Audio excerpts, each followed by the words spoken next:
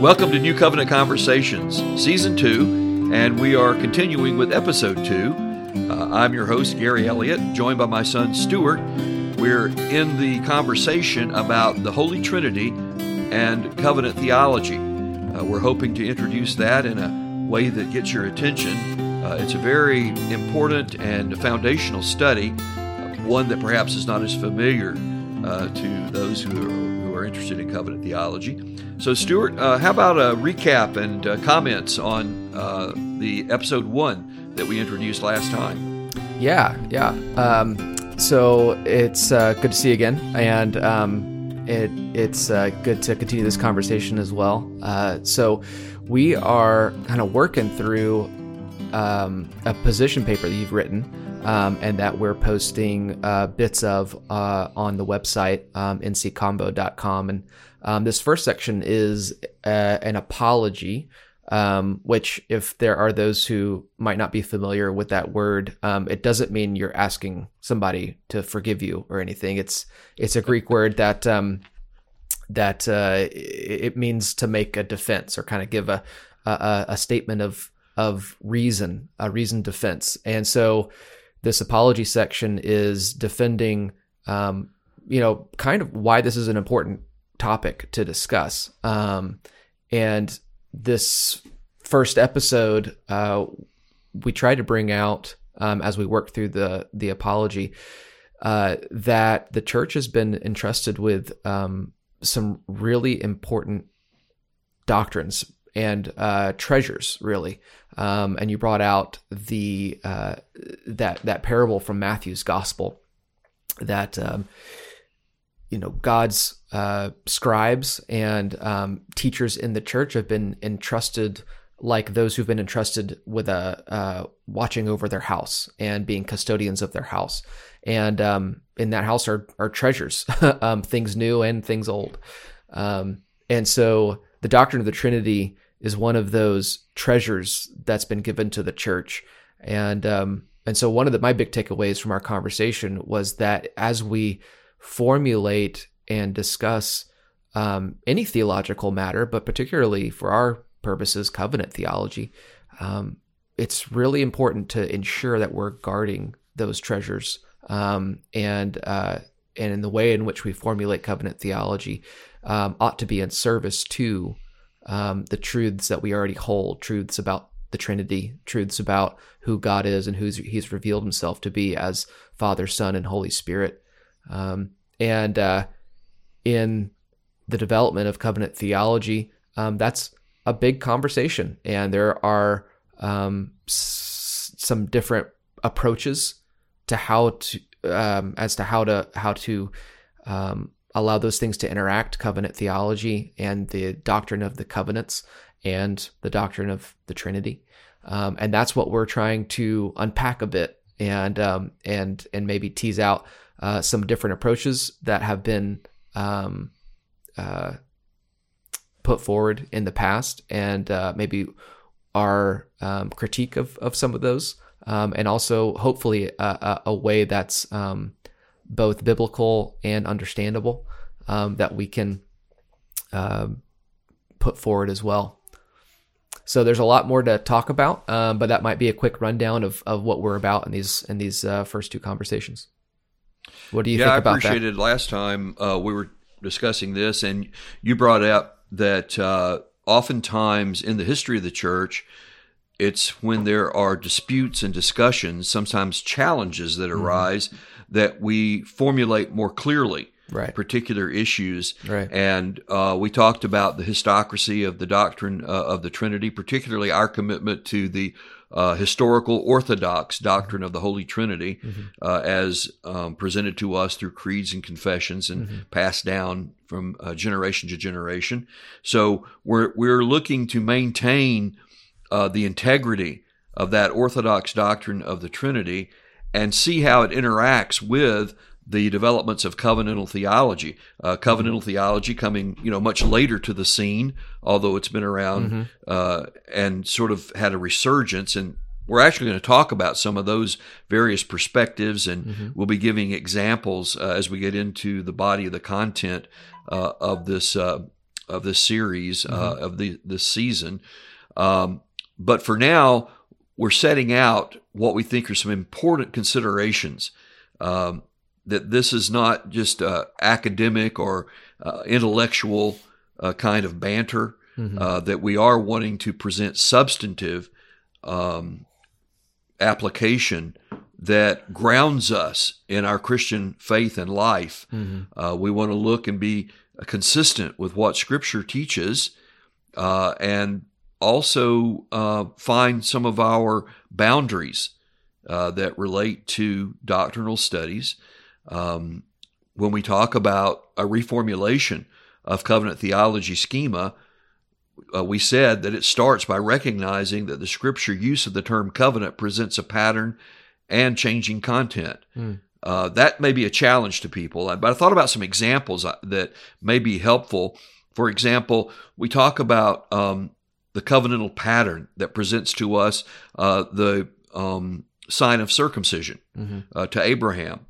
Well, as we go along in the biblical development in reference to covenant theology and the new covenant, we have a covenantal pattern, but we have a changing content from circumcision to baptism. Right. We could say the same thing about the covenantal pattern and practice that was given to Moses. It's the same pattern. We can identify those elements. We see the Passover, for example, but then we come to the new covenant in Christ and we have changing content. The covenantal pattern is there, but the content changes from Passover to the Lord's Supper. And that being so explicitly connected by way of fulfillment of the new covenant. Christ, our Passover, is sacrificed for us, the Lamb of God. In a much broader perspective, and one that is just cannot be understated, is the transition from Old Covenant worship to New Covenant worship. And that is in the context of the covenant. We talk about covenantal worship, but covenantal worship, according to its pattern, and we can trace out those elements of the pattern, and covenantal worship has dramatically changed in content from the old covenant to the new covenant, so that the writer of the Hebrews even says it's better. Right. It's a better covenant with better promises. So a reformulation of the covenant theological schema starts by not trying to define the term covenant. In season 1, we got into some discussion about everyone trying to define covenant and have their own working definition of covenant. And I think that's a mistake. I think that directs us the wrong way, because then it seems that from that there's an attempt to fit everything into that particular, definition of covenant. Yeah. But, and of course there are elements. We're going to talk about the elements of the covenant that are identifiable. Yeah. And I think you and I talked a little bit about a working definition, like that kind of approach. But I really want to, I guess, give that apology or that defense of presenting the covenant as a pattern with changing content. And that is related to our discussion about the Holy Trinity, because covenant is not of the essence of God's nature. And covenant is not an attribute of God. We talked about the fact that there are non-communicable and communicable attributes of God, love being one of the most important. Love is an attribute of God. Covenant is not. But God manifests and demonstrates His love through covenant. So we'll talk about how those things relate. We should also point out that when we're talking about the historic Orthodox doctrine of the Holy Trinity, that involves categories. A lot of this we mentioned involves Latin terminology, because that was what was current and was the language of the church during that period. And those Latin terms and phrases are very useful. They're just not very familiar to us. Sure. So, of course, we want to be able to define and explain what those mean and then apply them for how they're useful to our study and to the questions about God's relationship as the Trinity to covenant theology. So we acknowledge the historic Orthodox Christian categories of God's decree or decrees. This has to do with what's called the external works of God. And yet these are in the external works of God.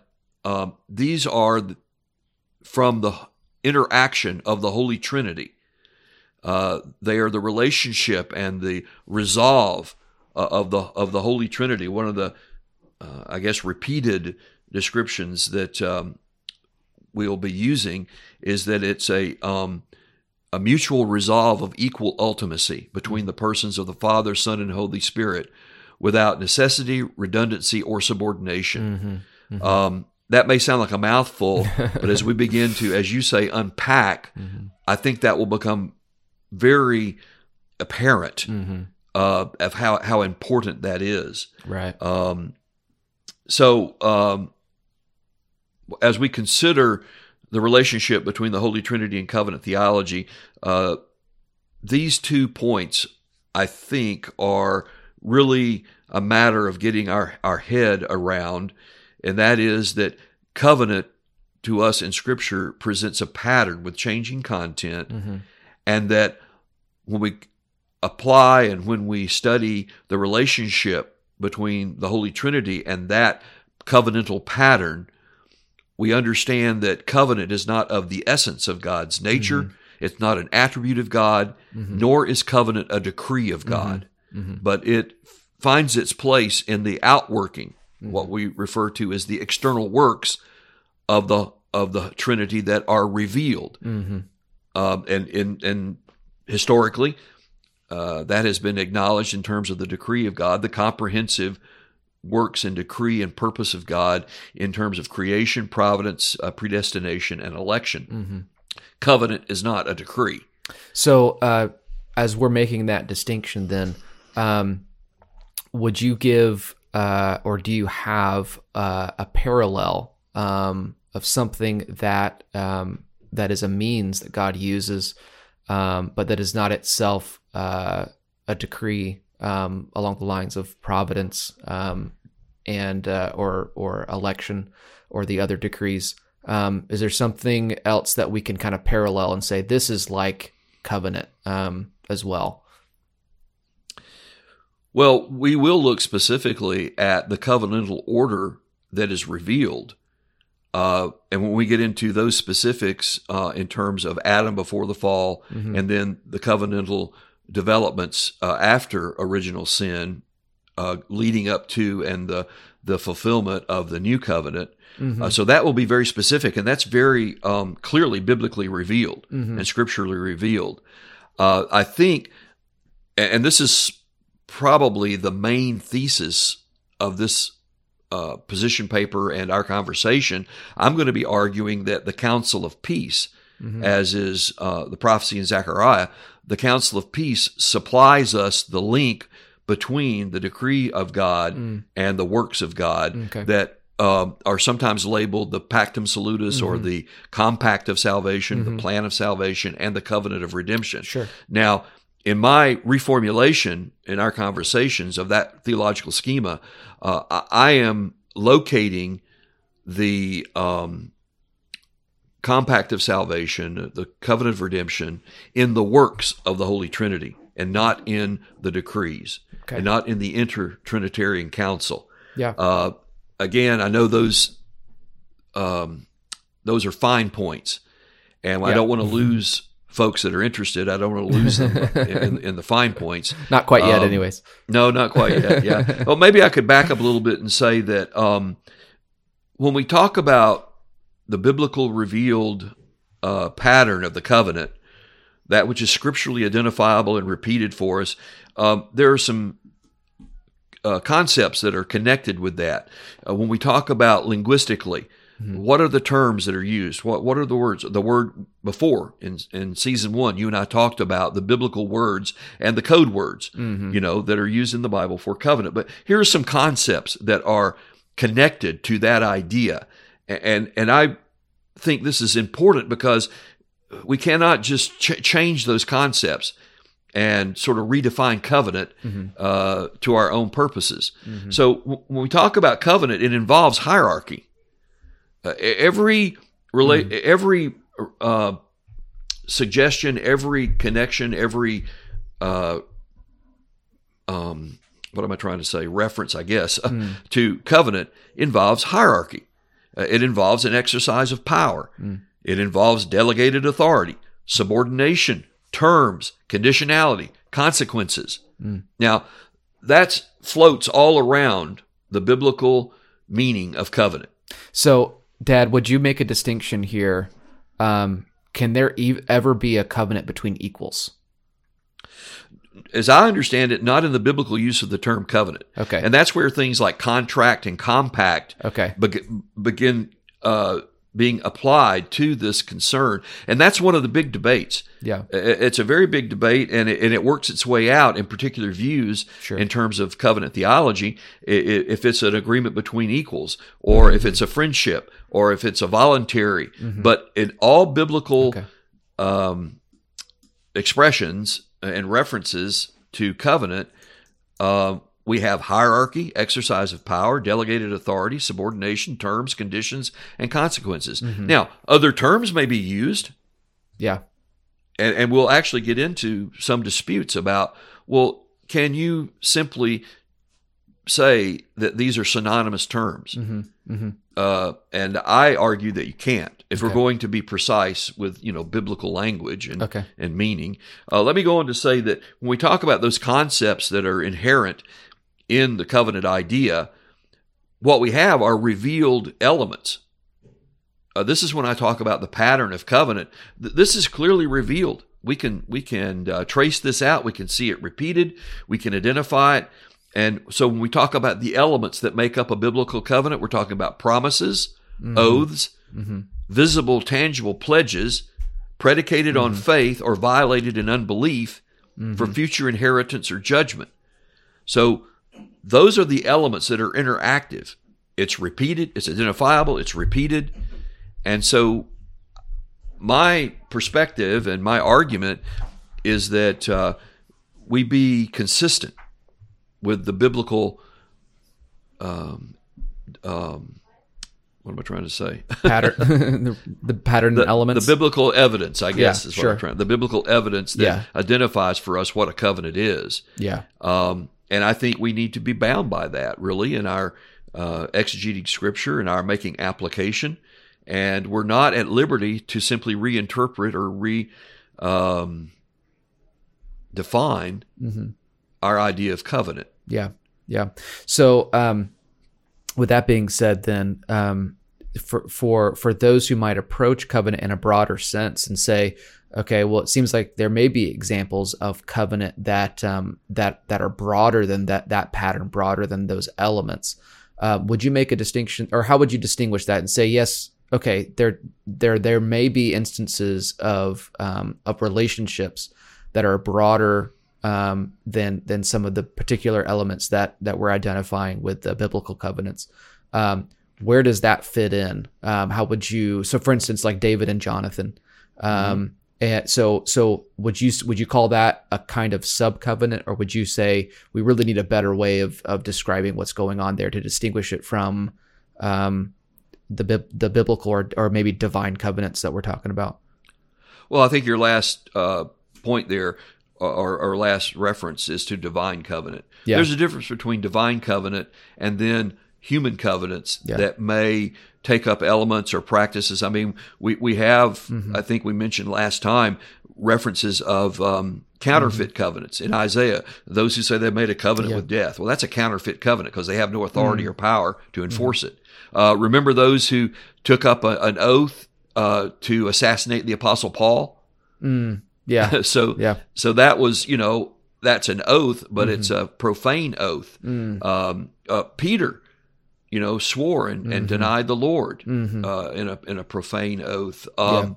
We have in the Epistle to the Hebrews a use of the term in reference to a last will and testament among human practice. Paul in Galatians says, if it is but a man's covenant, a human practice, a human covenant. So the Bible distinguishes between what is a divine covenant and in a very significant way. To start out with, God has the power to enforce. God has the power to fulfill. God has the power to do what he promises to do.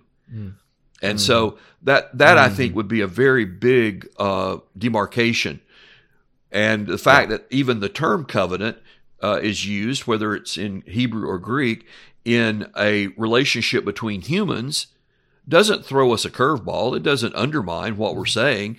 It shows an application. Yeah. And it also makes a distinction that human covenants, as Paul says, even though it's a man's covenant, human covenants are not on the same level as divine covenant. Right. Even though they may share some overlapping and may help illustrate some important points for us. Good. Yeah, that's good. That's helpful. So I think, too, and we mentioned this last time, but I want to reemphasize it here, that this approach recognizes that covenant or covenants is revealed as a means of God's condescension in the fulfillment of his promised works and his decrees, originated and implemented by the Holy Trinity. So it's God's originated, God's designed means of condescending. The connection, the relationship between the uncreated Creator and his created image bearers is so vast. To paraphrase the Westminster Confession of Faith, we could have no fruition or blessedness of God as our reward, but by some voluntary condescension on God's part, which he has been pleased to make by way of covenant.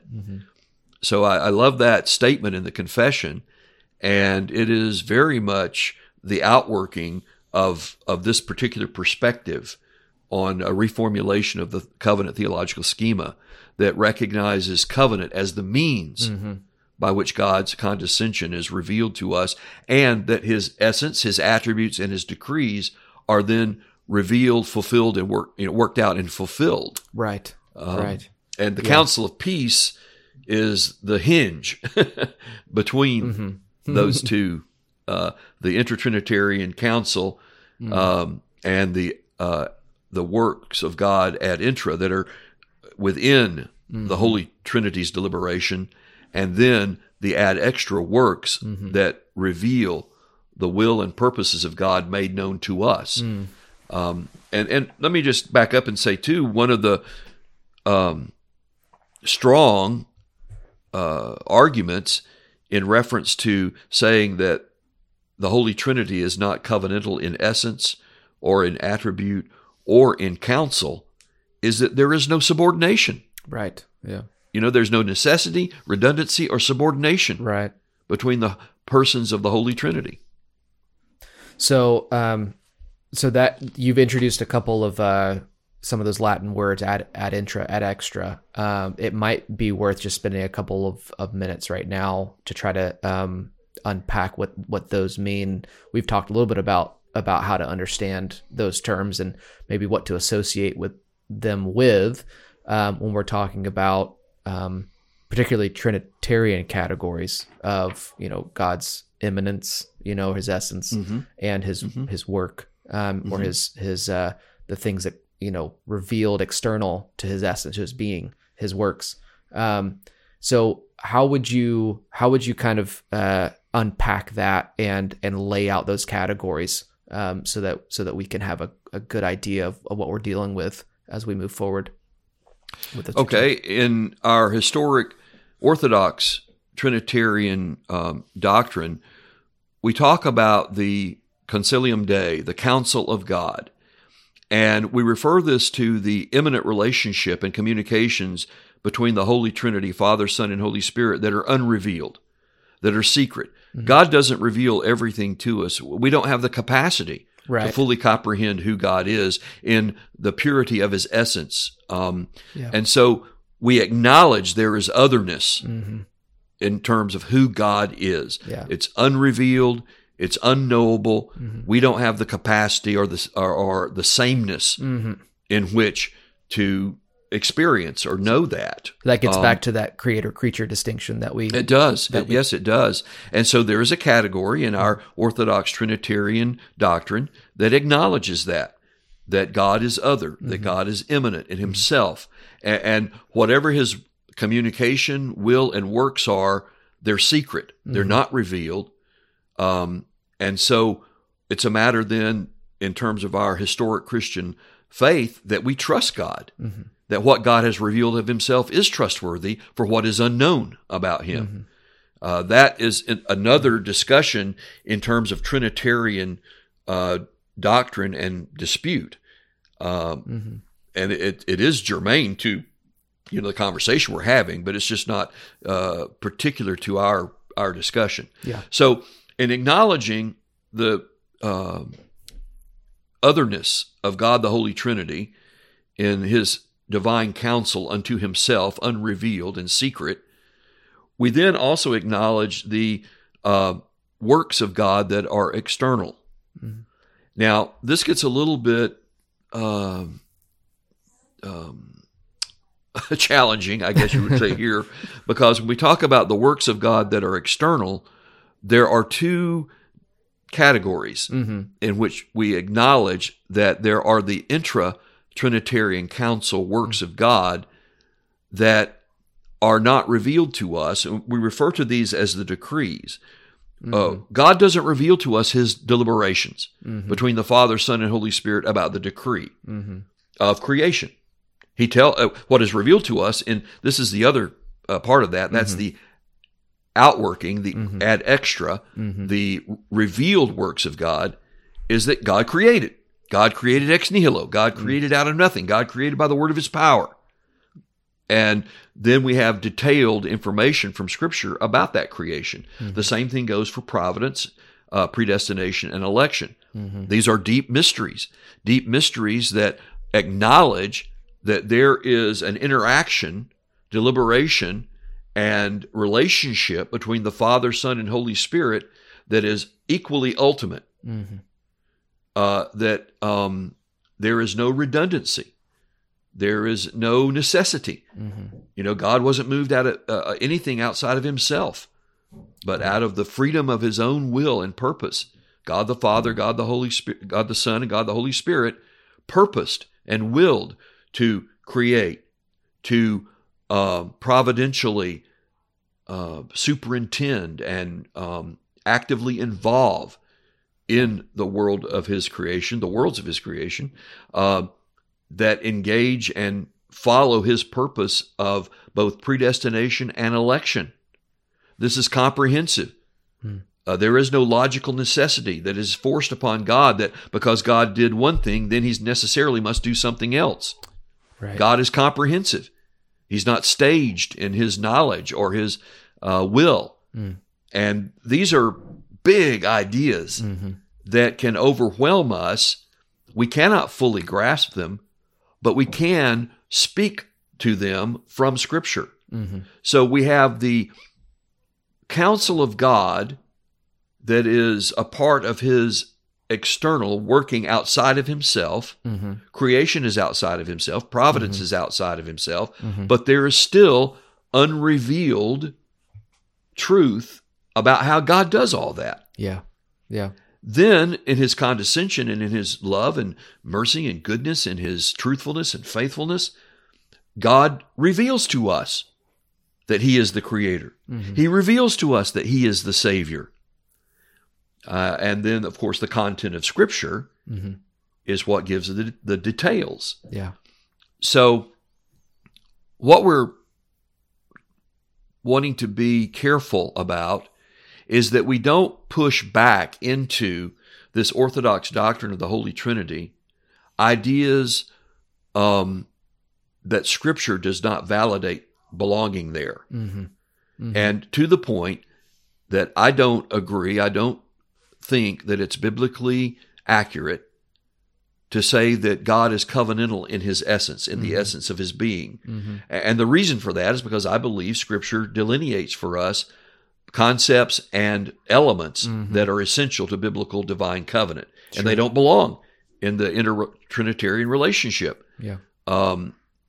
Yet there is an deliberation and a purpose of God that is revealed between the Father, Son, and Holy Spirit that can be identified as condescending and working out in covenant. And it's my view that the biblical designation for that is the counsel of peace and reconciliation. Yeah. And that, of course, that then becomes the substance of the whole article or the position paper and what we will be detailing in much discussion in the episodes to come. Yeah. Good. And not to jump ahead of ourselves a little bit, but so we already see maybe how this might pay off in hopefully a consistent doctrine of the Trinity and a consistent formulation of covenant theology. There are some other payoffs that maybe work out in other ways as well in our theology and as we think about excuse me, as we think about how this influences our faith and our practice. Well, we hinted at some things when we started this episode 2, and that is seeing the consistency of God's revealed purpose. When we get into, for example, the original covenant with God had with creation and with Adam and Eve before the fall, and one of the things we'll talk about is that Adam was a king priest.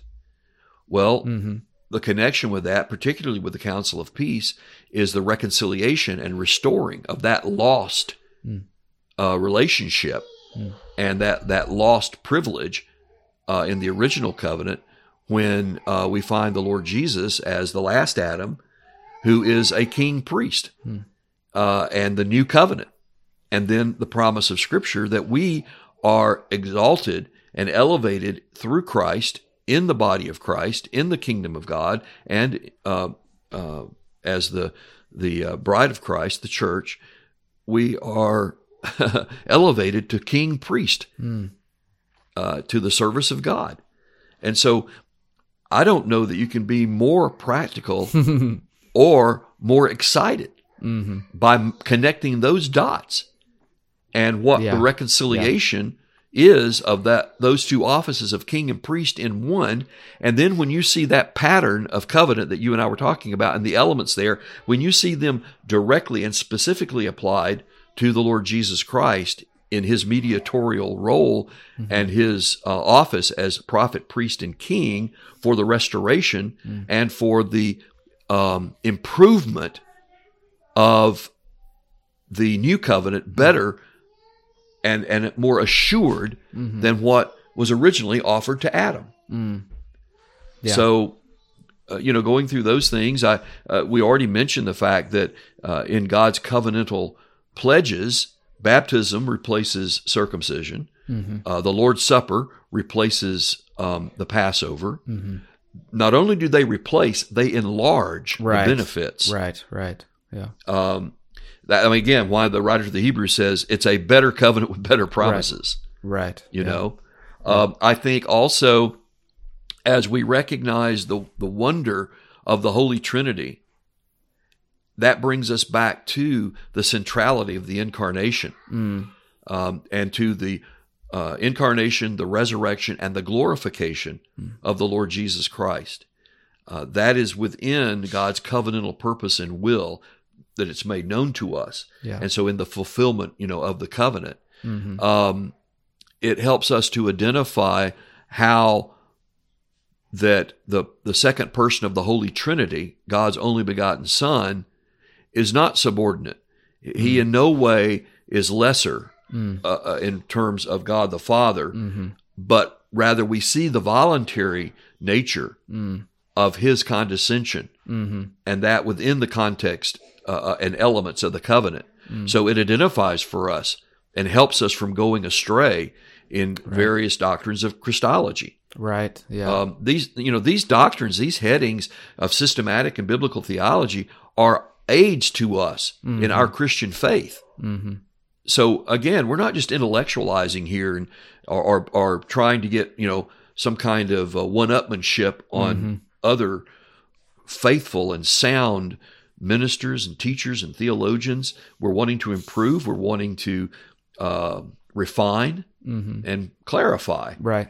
And of course, I hope that comes across. And I know that's a challenge. I know that it's going to be upsetting to say, well, I disagree with, someone whom I greatly respect, and like a mosquito, kicking an elephant. But I think that, we need to test these things with Scripture, like the Bereans. I mean, here's the Apostle Paul, but they tested these things with Scripture, and he commended them for that. Yeah. And so we want to have that same kind of humility, but at the same time to search out and want to make good application and to further and deepen our resolve in terms of our Christian faith. So I have another question, just kind of thinking about this being, an apology, a reasoned defense. And I'm sure you probably come across pushback every now and again, particularly when you get into this level of discussion about the Trinity and add extra categories, add intra categories, and particularly when you make statements that there is an unknowability to God as he is in Himself. Some of the pushback comes as well, that seems then that God is unrelatable to us, and if I cannot know Him in Himself, then it's not really worth knowing anything about Him. And so the pushback sometimes comes as like that's got to be a deficient approach to God. And I wonder, would it be worth maybe engaging that a little bit, because we are going to be talking about some of these categories and saying they're actually quite significant and essential to maintain them. Would you have a good way to engage and respond to a criticism like that? Well, I guess it would be 2 points that I would make. One is that we are bound to revelation to know anything about God. We are bound by general revelation, which Scripture tells us is sufficient to reveal that God exists and that God is the Creator. There are certain corollaries that go with that, with any kind of reasoned discussion as God as Creator. And then Scripture tells us that there is the necessity of special revelation that comes through the inscriptured Word and through the incarnation of God's only begotten Son, Jesus Christ, the witness and, of course, the transforming conviction from the Holy Spirit in a supernatural necessity for the mind of Christ. And so when we talk about the doctrine of the Holy Trinity, we must submit to the revelation that God has given, that He tells us is sufficient in creation and in the special revelation of His plan of salvation, and through the perfect revealer of God the Father, and that is the only begotten Son of God, who took upon Himself union with the human nature of the man Jesus, the God-man, Jesus the Christ. And as such, we then, through the power and witness of the Holy Spirit of God, are convinced. So I don't think, in my doctrinal position, is you cannot reason someone to the faith. Sure. Yeah. And I know in terms of some of the questions and the desires to reformulate or to rethink the doctrine of the Trinity in such a way that we make God more accessible, or we speak of God in terms that are more relatable. Well, Scripture does that in anthropomorphisms. And we understand the nature of Scripture. I mean, one of the things we talked about last time was that the reality of the Holy Trinity confounds over-literalizing Scripture. So because we know about the nature of God from the revelation of God, when anthropomorphisms are used about God's almighty power and His arm is not weakened that He cannot save, or some other anthropomorphisms that God's eyes goes to and fro in the earth, everything is open and naked to the eyes of Him with whom we have to do. So these ways of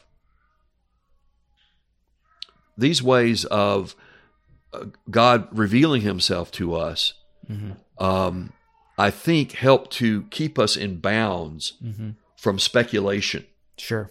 And there's a danger of our reading back into, whether it be the Holy Trinity or covenant or whatever, our own ideas and wanting to build a system based upon that. One of the dangers, particularly in terms of the Trinitarian debates and doctrine and our Orthodox Trinitarian categories, is that we don't inadvertently end up with a tritheism.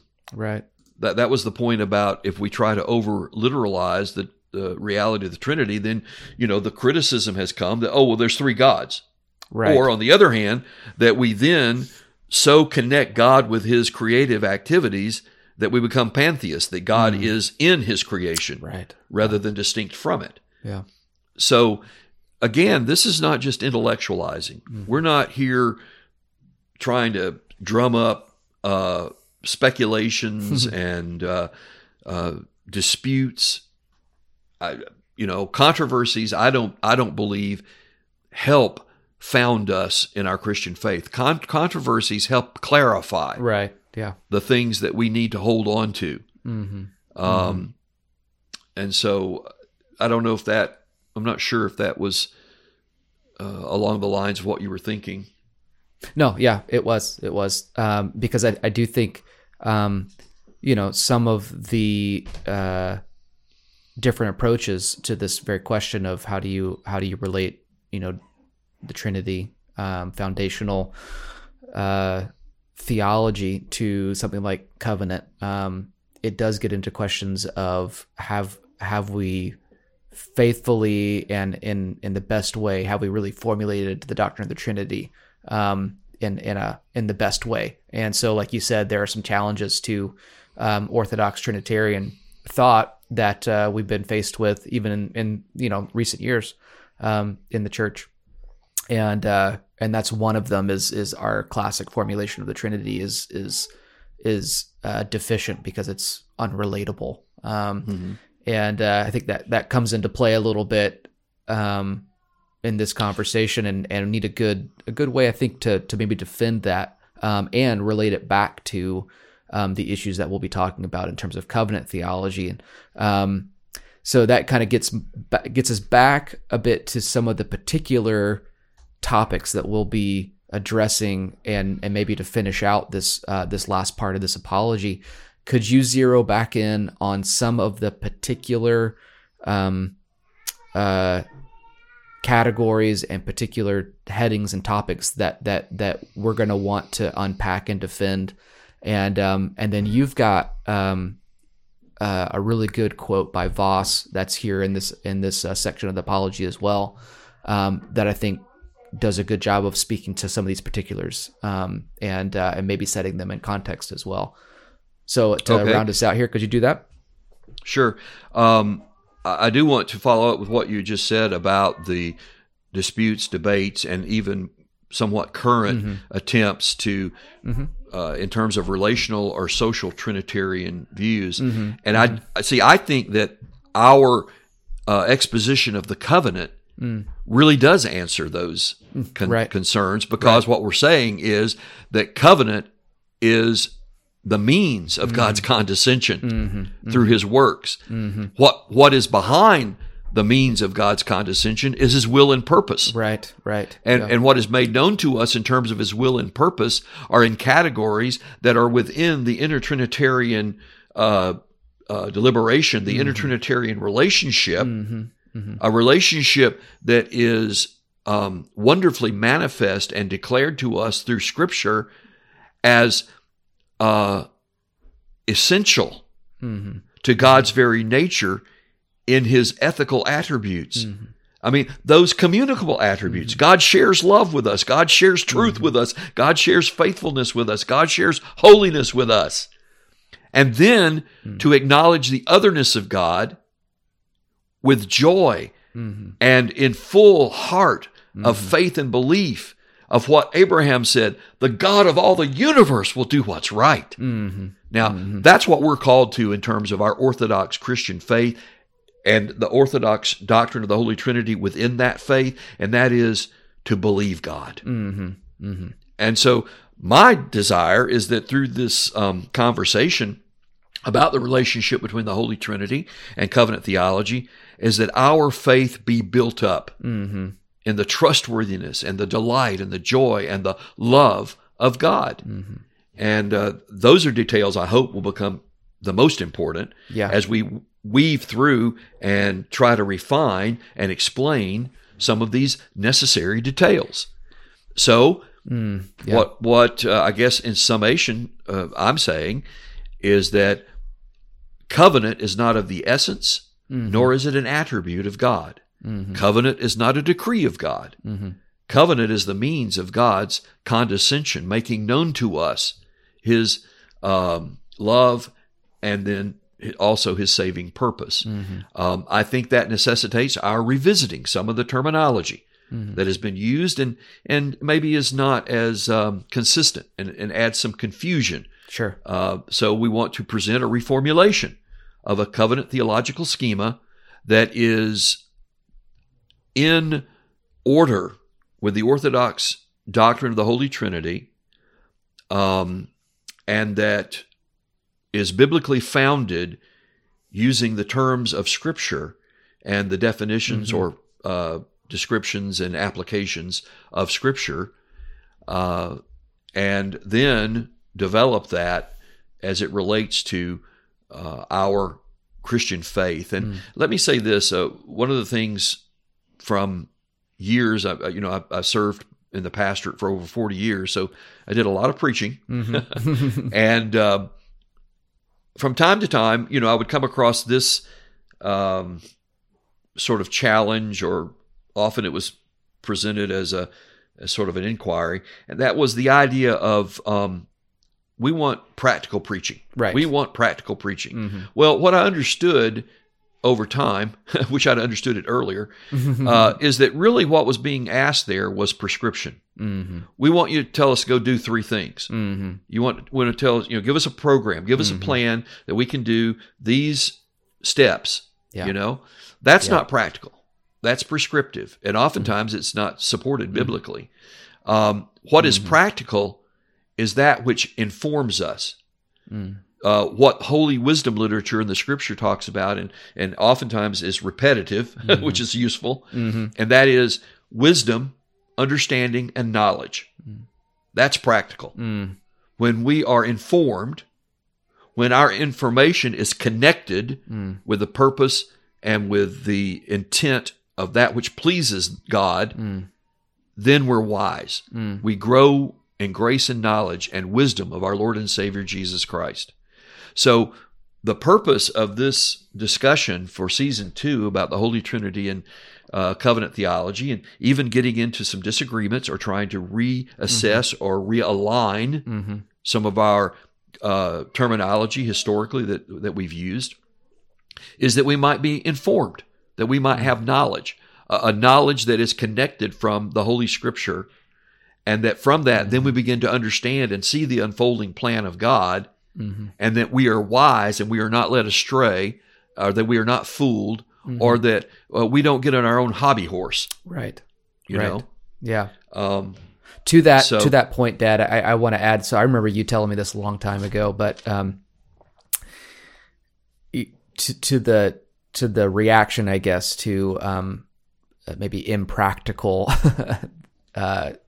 preaching or impractical teaching, I do think that is, I understand where it's coming from, but I don't think it's necessarily warranted all the time.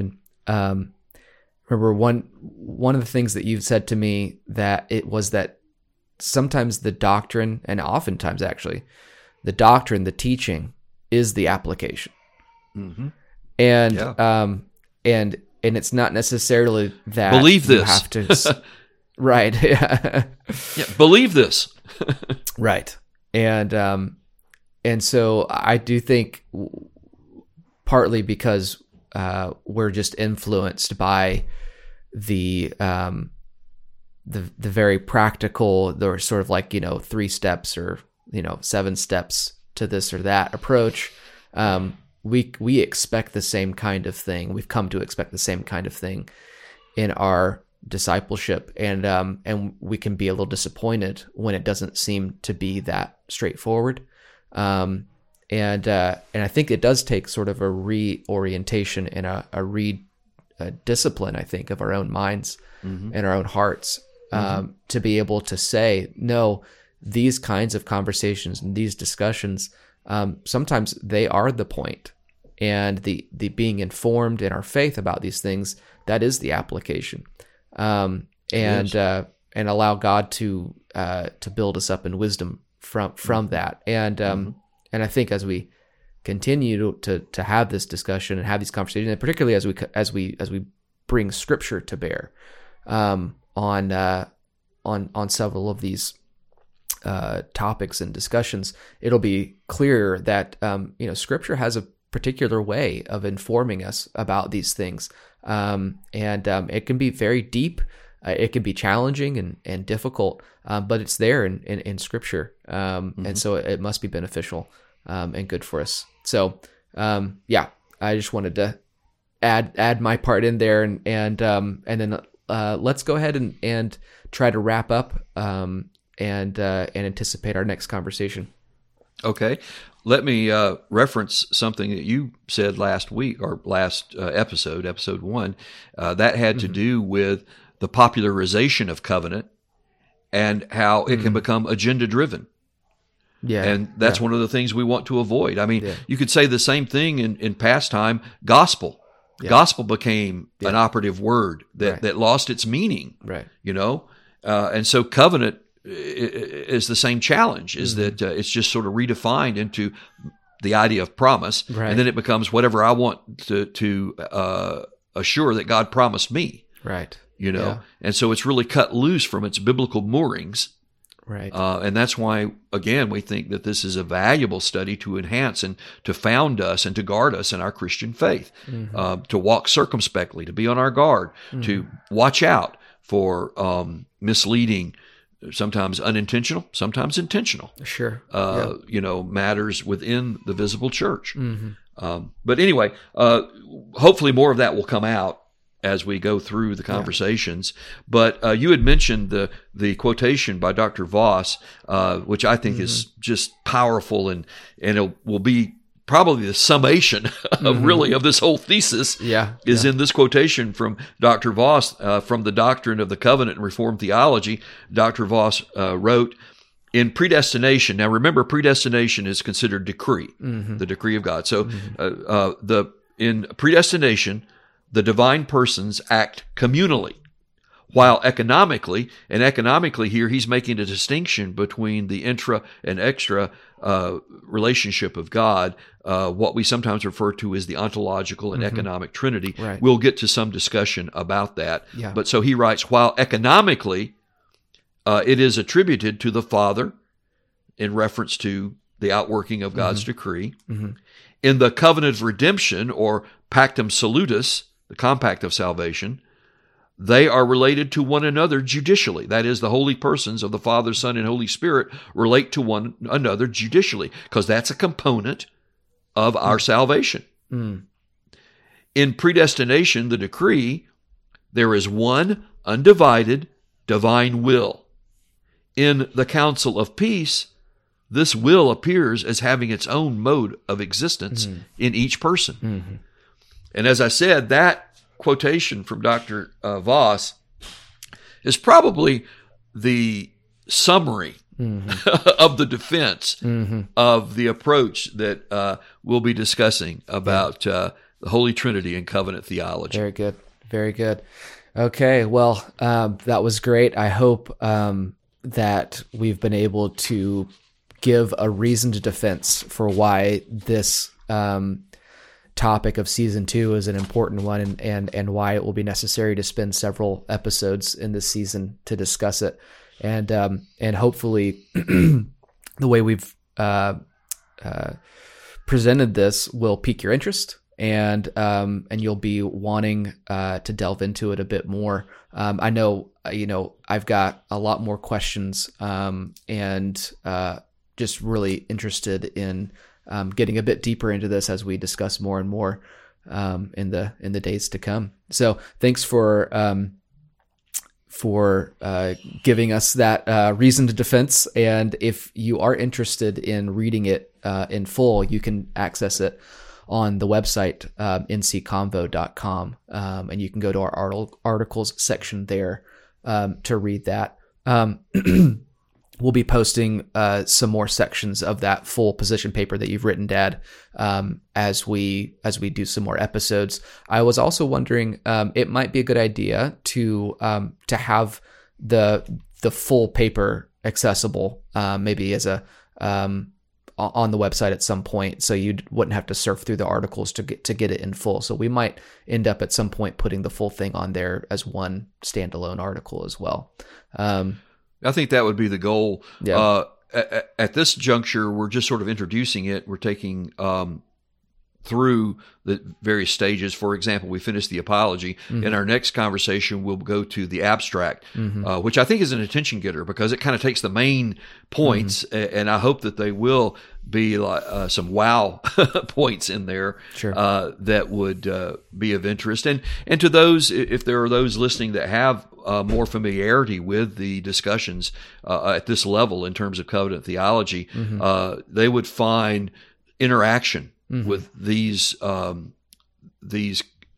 concepts and these ideas, and some of the disagreements or disputes that go on relative to this. Yeah. So, and to that, if you're interested in engaging in that, feel free to hit us up on Facebook, the Facebook page at NC Convo. If there are questions, or if even you have different resources and or your own ideas, feel free to engage there. Other than that, I think that's all I've got to end us on this episode, unless you have anything else to add there, Dad. Nope. I'll say sign off with Doxo Theo, glory to God. Okay, all right. And we'll speak with you next time.